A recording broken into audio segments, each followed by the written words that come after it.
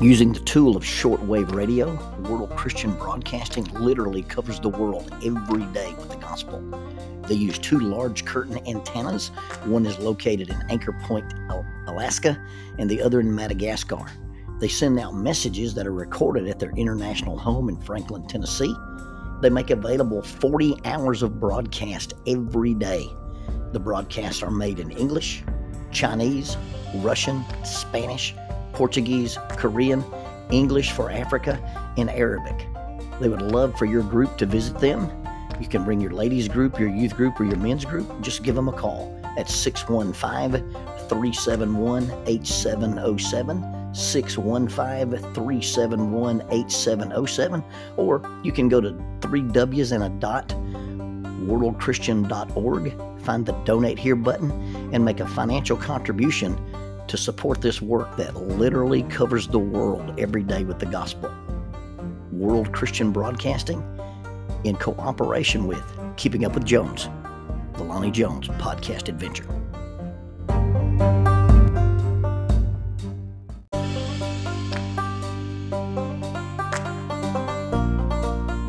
TKM Incorporated is a sponsor of Keeping Up with Jones, the Lonnie Jones podcast adventure. This construction company in Moss, Tennessee specializes in erosion control. They do seeding in soil using hydro seeding and hydromulch, minor excavation, silt fencing, traffic control, and construction signs. I had the privilege to hang out with Nick Melton of TKM Incorporated, and when I mean hang out with him, I mean spend some personal time. His boys and I and him did some tree climbing at a park in Salina, Tennessee. We did a little Brazilian Jiu-Jitsu in a pavilion at the same park. We've had breakfast together, and I got invited to work out with them in a CrossFit gym, and they nearly killed me. And I've also been to church with Nick Melton. Nick likes to say that TKM stands for the King's Men. Because you see, his mission in his life is that they serve the King. And if you want this guy and their company to do some work for you while they serve the King, you can contact them at 931-243-3958. That is 931-243-3958. The King's Men.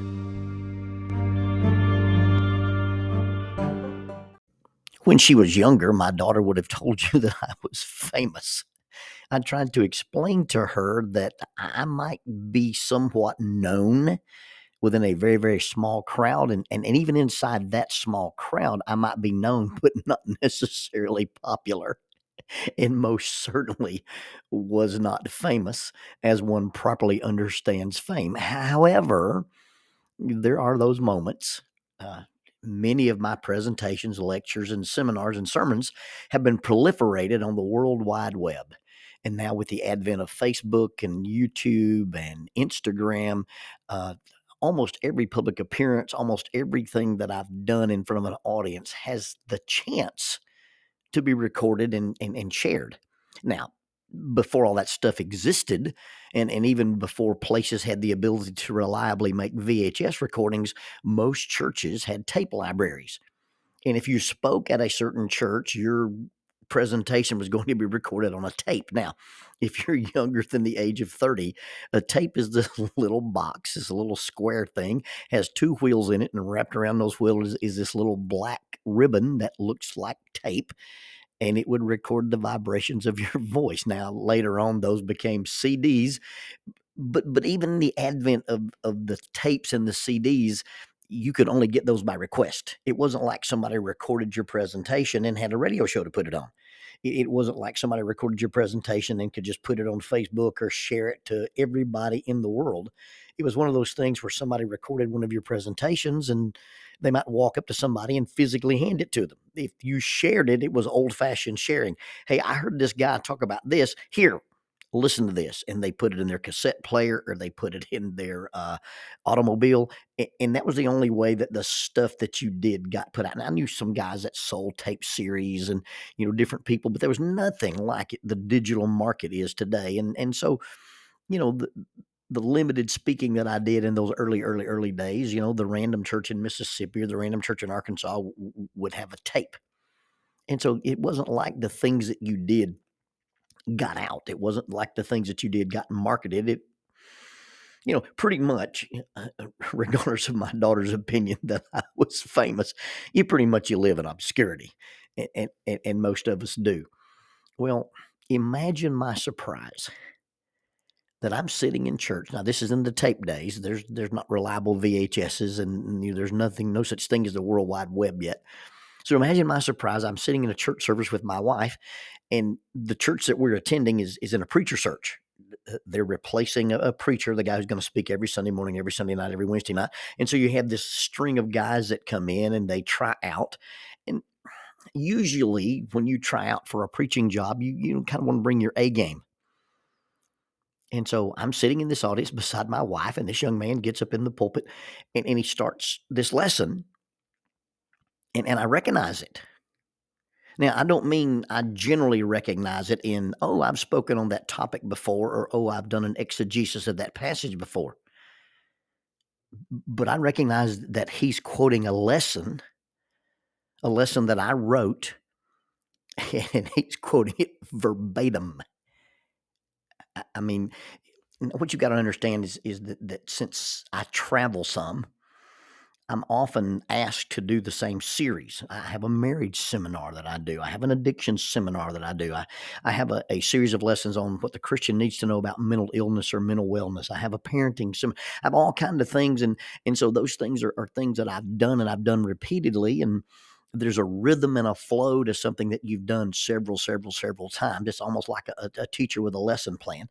And Jackie travels with me enough that oftentimes she's heard some of these same lessons before. And so I'm using this, but it's pretty surreal that I'm sitting here and then this man is using my intro. He's following my outline. I had a specific outline on this specific lesson. I introduced the people in the story that Jesus was telling, like you're introducing actors in a play. And then he's even using my illustrations. He's telling stories that I told about somebody else, but he's telling them in the first person. And it is pretty surreal, and it's pretty weird at the same time. Now, I use other people's material, and my material gets used all the time, and I don't mind it at all. There's an event or a conference, and for whatever reason, they never ask me to speak at it, but my material has been used at it a lot.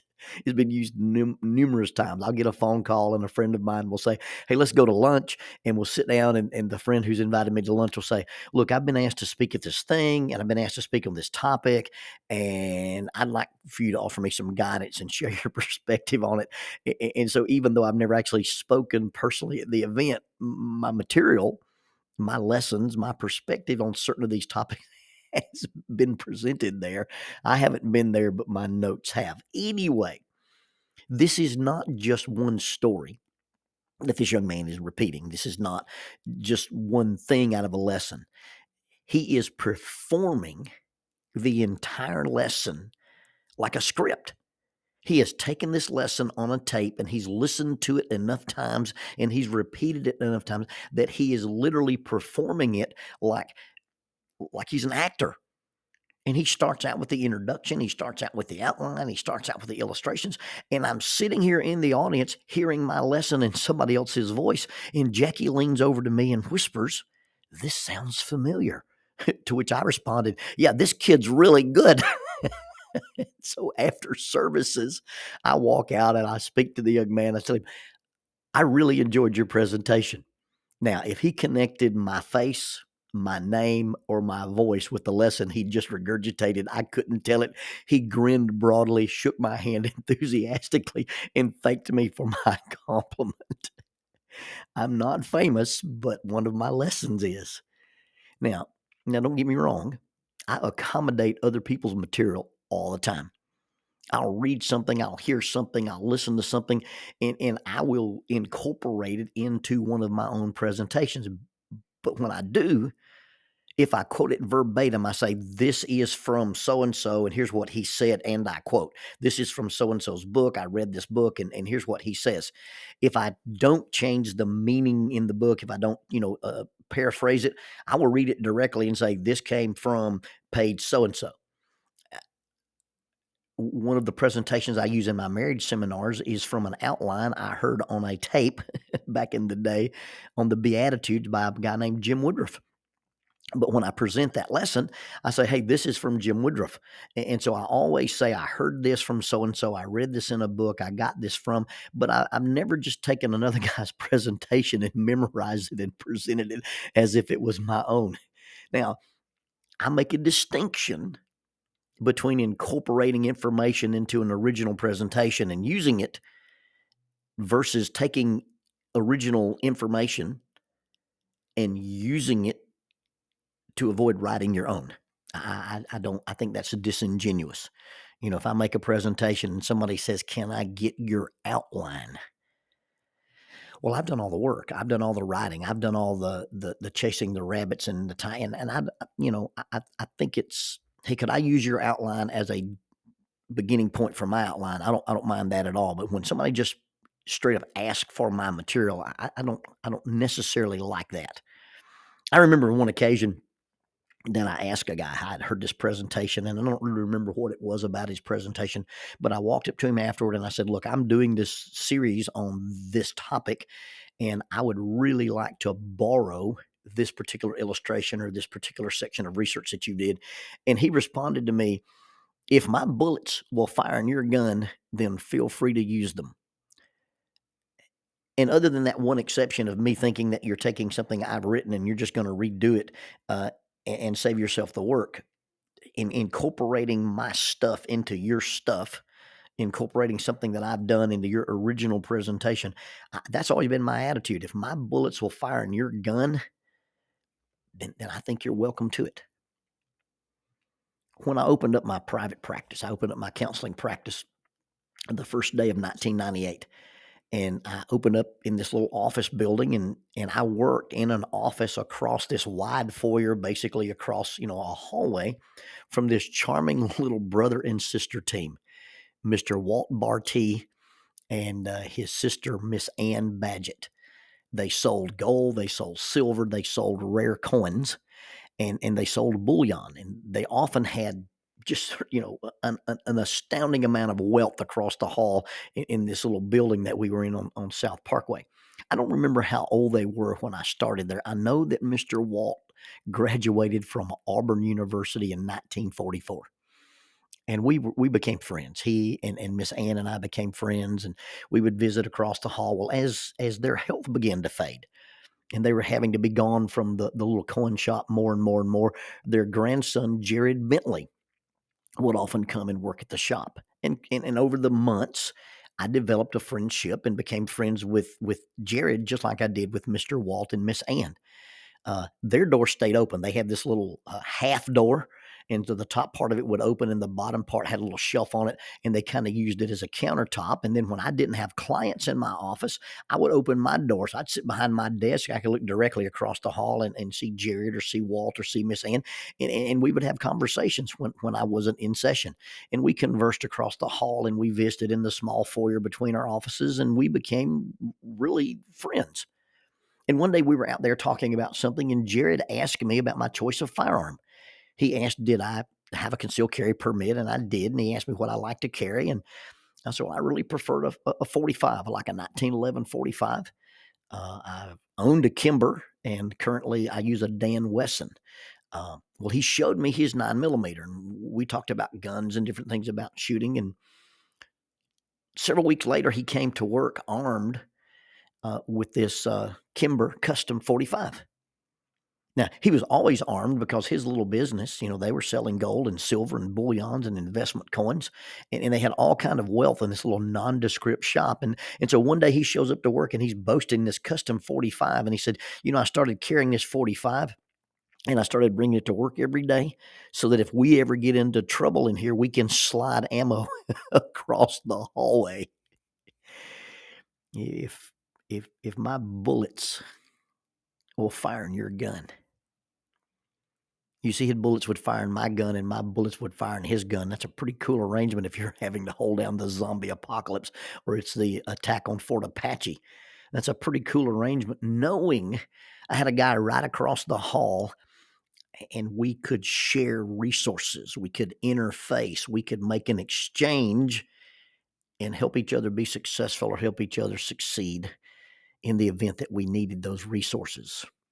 Now, the interesting thing about firing bullets in your gun, the interesting thing about sliding ammunition across the hallway is we can't share bullets unless we share the same caliber. And that may be an interesting thing that we need to analyze about what's holding us back from using other people's resources or other people being able to use our resources. Are we hanging out with people of similar caliber? Now that either means we need to up our game and try harder and attain a different caliber of integrity or responsibility or effort, or that we need to ask ourselves, hey, who am I hanging out with? And are we incompatible and people are unable to share the things that I'm trying to share with them because our calibers don't match? I like a lot of stuff from Jordan Peterson. Jordan Peterson says things, and from his perspective and his background and his education, I really, really, really relate to what he says and sometimes even relate to how he says it. But truth be told, I'm not really smart enough to integrate much of what Peterson says into my work. I may sometimes go, hey, Jordan Peterson says this, and I agree with it, but I just can't take one of his concepts and integrate it into a presentation because I just think so very, very differently than Mr. Peterson. We're different calibers. I like a lot of the perspectives that I hear from Joe Rogan. I really like Mr. Rogan. I don't share enough similarities with him for it to be personally usable. We fundamentally disagree on lots of basic things: worldview, acceptance or rejection of the notion of creation versus evolution, some things about recreational use of certain substances, and we're fundamentally different just straight up in vocabulary. We have some really different views. Now, that's not meant to disparage Mr. Rogan, but merely to illustrate that if you're trying to glean information, you're trying to share ammunition, if you're trying to slide bullets across the hall, and there's that big of a difference, that makes a big difference. So if my bullets will fire in your gun, you just got to make sure that your gun is the caliber that'll handle those bullets. And if I'm trying to use your bullets in my gun, I got to make sure that the calibers match. And if not, then for whatever reason, above or below the caliber, I'm not going to be able to use that. We really need to be intentional, purposeful, direct. We need to be driven in surrounding ourselves with the people of similar caliber. Now, I'm not saying that we exclude people because we don't deem them as valuable. I'm not saying that we have this list of untouchables. I don't believe there's a category of untouchables. But in the place where I'm sharing resources, in the place where either I'm giving you my resources or I'm getting your resources, we need to be intentional to surround ourselves with people that we have approachable calibers with. If our resources can be mutually exchanged for the benefit of both parties, I learn from you, you learn from me. And if you learn from me or I learn from you, then the people that we serve, the people we minister to, or the people we work with will be benefited by that exchange. If my bullets will fire in your gun, you're welcome to use them. Now, sometimes folks are different caliber, and they're such a different caliber, they become non-influences. Or people are of such a different caliber than us, they become our mentors. Or people are of different calibers and they become our students. And it depends on the nature of the relationship.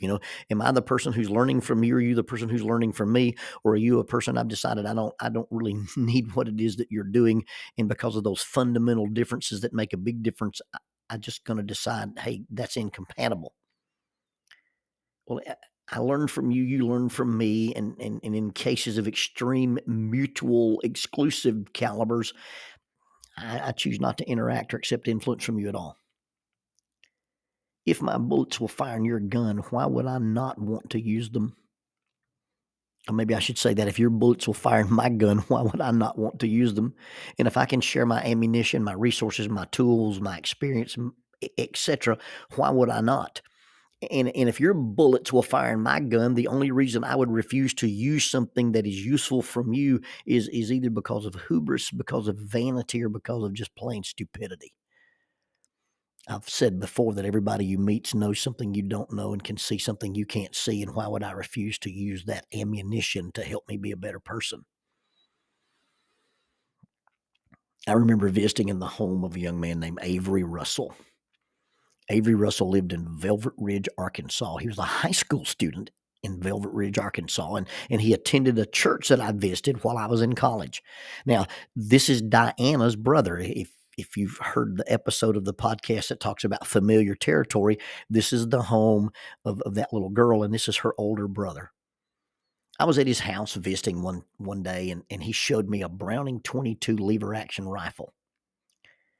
And at that time, it was the most elegant gun I'd ever seen. It looked brand new. I don't know how long he'd had it. I don't think he'd had it over a week, maybe. It was this beautiful little black and blue steel gun, and it had a beautiful wooden stock, and inlaid in the lever was that golden Browning symbol, that little etching that looks like a buck, and on the inside of the buck is a doe. You have to look at it just right. And it's this deer symbol that Browning has on their weapons. I'd never seen a more beautiful gun. I'd never handled a prettier gun. I'd never used a gun with the lever action as smooth. And this was early in my college career. This is probably the first semester of my college career. And so we'd only known each other a couple of weeks, maybe. Well, in the course of our conversation, he invited me to come over sometime, spend the night, and go hunting with him. And so I did. I drove over one afternoon after college on a weekend, and I spent the night at his house. And the next morning, we got up really, really early, and we got dressed to go sneak out into the woods. And I expected to go with him, but I did not expect to shoot because I didn't have a gun. I didn't have a weapon. So I was going to go with him, and I was prepared just to be an observer and walk around the woods and sit and stalk and but to my utter amazement, he uncases this beautiful little Browning and he lays it in my arms and he says, "You can hunt with this." And I was awed. I was dumbfounded.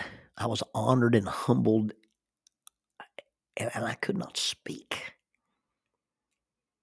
Why would this boy, this high school boy, trust a relative stranger with something so precious and fine as this little firearm? What would move him to allow me to use this gun, much less take it into the woods where it could be dropped, scratched, or lose its pristine condition? I could not fathom the thought process that would go on in somebody's head to take something that beautiful and valuable and just hand it to really a relative stranger and say, "Here, you can carry this into the woods." The answer to that question is as simple as it is profound. In the world of Avery Russell, it was this simple. He knew I didn't have a gun, and he had one I could use, and he just handed it to me. It was not mine to own, but it was for my use. If my bullets will fire in your gun had become, "You can fire bullets with my gun." At that time in my life, it was the closest thing that ever happened to when David and Jonathan became friends. And Jonathan is the son of a king, and David is a shepherd. And because David proves himself in battle, Jonathan takes this shepherd and says, "Here, I want you to have my tunic, my uniform shirt. I want you to have my warrior's belt. You can have my bow, and you can have my sword." Jonathan looked at this boy David, and he equipped him. He used his resources to equip David when a king's son shares his weapons with the shepherds. That's an amazing gesture, and it's an amazing gift.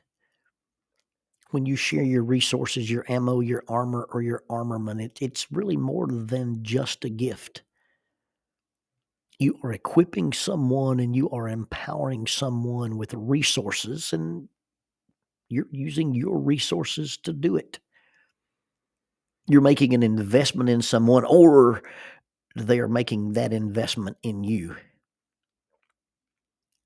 Do not do this lightly, and do not see it as inconsequential when someone does it for you.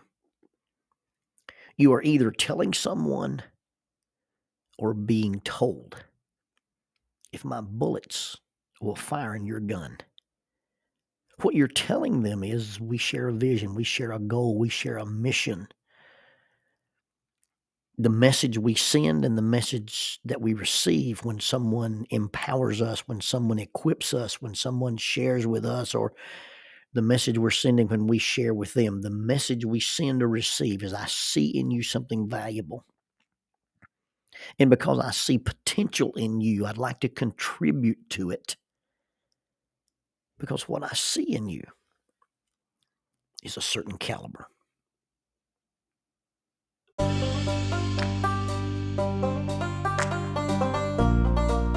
The mission of Heritage Christian University is simple. They aim to advance the churches of Christ by equipping servants through undergraduate and graduate programs.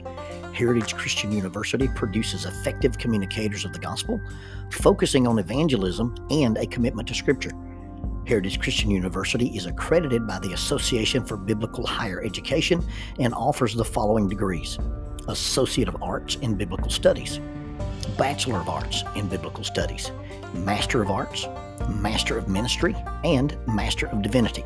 Since 1968, Heritage Christian University, formerly International Bible College, has offered affordable degrees in biblical studies, allowing graduates to thrive in their ministries without the burden of loan debt after graduation.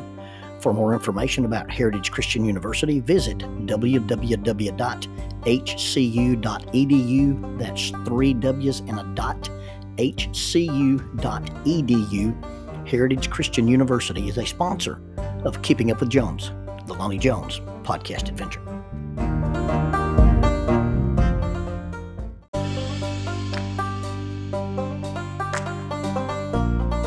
Keeping Up with Jones, the Lonnie Jones podcast adventure, is proud to partner with the Huntsville Police Citizens Foundation. This organization exists for the sole purpose of providing resources and assistance to our local law enforcement community.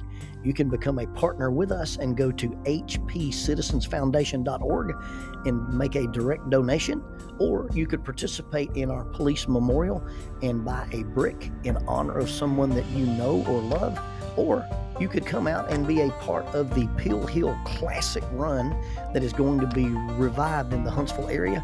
The run will take place on March the 30th. You can sponsor a runner, sponsor a team, or just sponsor the event in some way. All the funds will go directly to the Huntsville Police Citizens Foundation in us building a bedrock of financial resources to give assistance to our local law enforcement community. hpcitizensfoundation.org and Keeping Up with Jones, the Lonnie Jones podcast adventure.